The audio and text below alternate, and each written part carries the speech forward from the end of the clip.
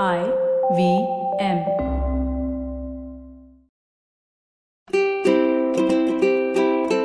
Hello and welcome to the Habit Coach Podcast, the bite-sized podcast filled with quick and easy, actionable habits. Remember, great habits create that awesome life. I am Ashton Doctor, your habit coach. And today I want to talk about motivation, grit, and self-discipline. We live in a world where motivation, grit, and self-discipline are given such high regard. Yet, I think it's rubbish. Believing that only when you have the motivation or self-discipline, you will do something well is where the problem lies. Then, we believe that we are not born with that self-discipline. It's not in our DNA. It doesn't exist in us. So we use this lack of self-discipline as an excuse to fail, or worse, as an excuse not to start. Now I want to tell you a story, and this story might resonate with you. Back when you were in school, did you ever notice how you lacked the self-discipline to study on a regular basis? You would sit at your desk and look out the window.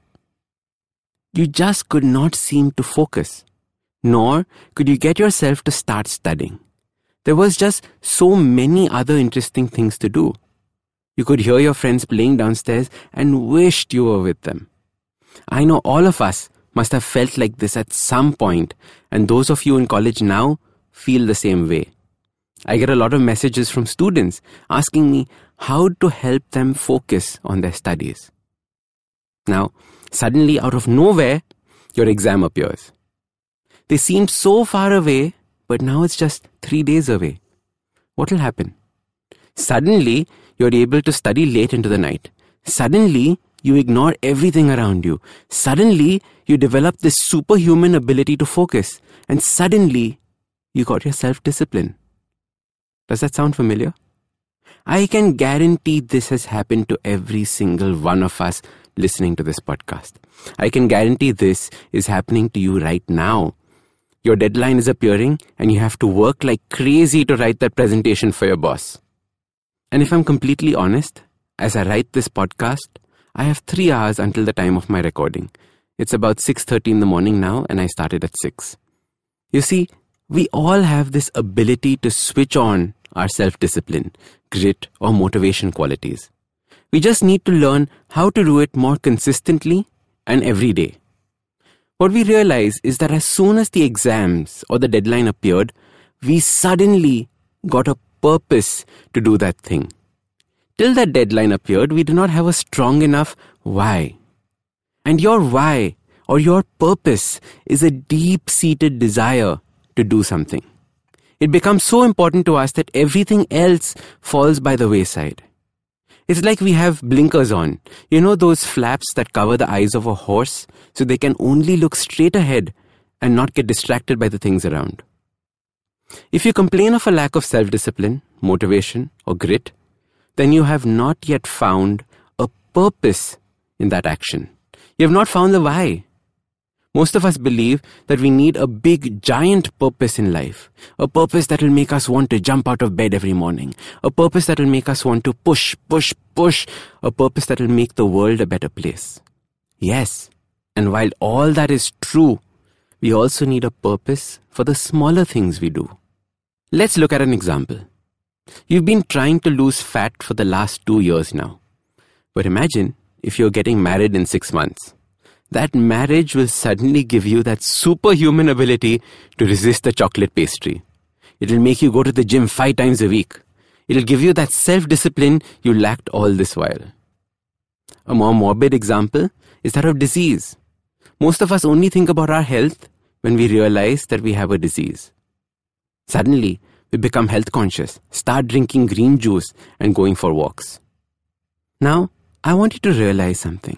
You had that self-discipline inside you all this time. You just did not know how to turn it on. You did not know how to tap into it. Whenever you want to bring about a change in your life, you have to first start with a strong, solid why. Why is doing this important in your life? What are the consequences of it not happening? I focus on my health so much, not because I want abs, but because I never want to live in a hospital bed. I wake up at 5 a.m. every day not because I like it, but because I need peace and quiet for the work I'm putting out. There's a lot I need to do, and this is the way I get more time.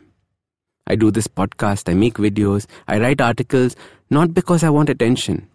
I do this because I believe in my soul that our lives are easy to change if only we stop relying on motivation, self-discipline, and grit. All we need is a strong why. We often get scared by this big idea of life's purpose. It's too big, it's too scary. Instead, think of your life with many little whys instead. Each why just focuses on one aspect of your life. A why for your health, a why for your stress, a why for your family life, a why for your financial stability, and a why for your job or something else. Once you have your why in place, now you can focus on the consistency of your daily habits. Habits that you can learn from this podcast. Habits that you want in your life. Don't wait for a deadline.